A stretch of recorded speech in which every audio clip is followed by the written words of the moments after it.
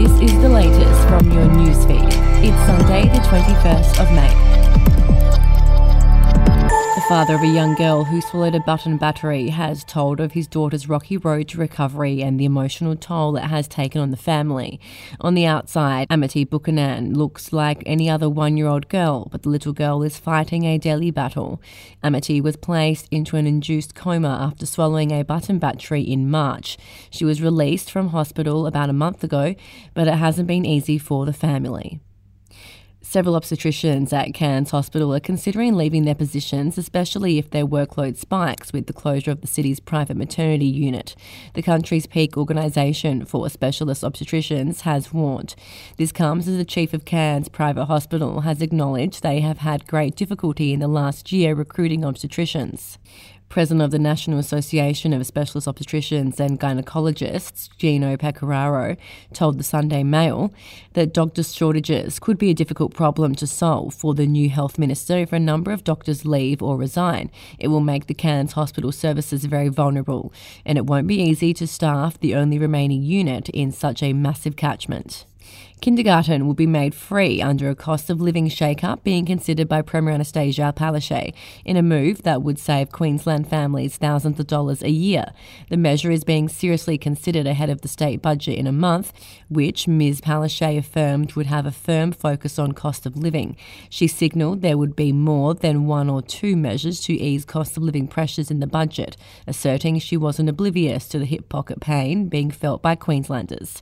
We'll be back after this. News doesn't have to be boring. The Brits have given Prince Harry a new nickname after yet another tell-all interview. Oh God, is it the Ginger Whinger? Let the team at news.com.au get you up to speed each day with their podcast, From the Newsroom. A couple were busted joining the Mile High Club. Well, I guess they can't fly Virgin anymore. Politics, sport, red carpets, royals. Get all the goss in just a few minutes. Follow From the Newsroom wherever you get your podcast from. Victorian small businesses may be shortchanged twice on a bill relief scheme designed to ease the pressure of soaring power prices.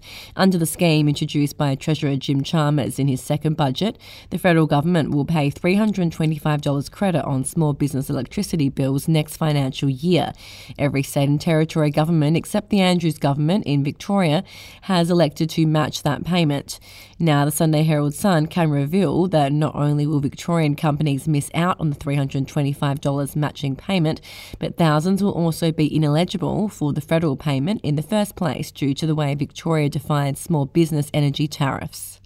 And a new state government tax aimed at wealthy property developers is preventing local councils from freeing up surplus land for affordable housing.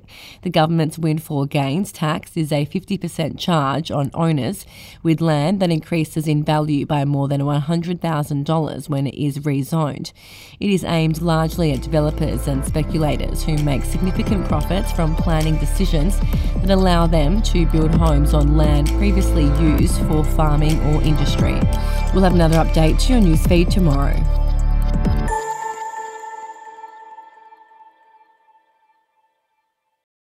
Are you ready to get an inside look at crime from someone who has investigated some of Australia's worst crimes? It was like Aladdin's Cave. The luminol found bloodied footprints and bloodied handprints on a wall, so it's just like a horror movie. Former homicide detective Gary Jubilant sits down with cops, crims, addicts, victims, small-time cheats, and big-town lawyers as they tell their incredible stories. My house got raided. Next thing you know, I got bail refused. Next thing you know, I'm on a truck to Parklea Prison. Listen to I Catch Killers early and ad-free on Crimex Plus on Apple Podcasts today or wherever you get your podcasts.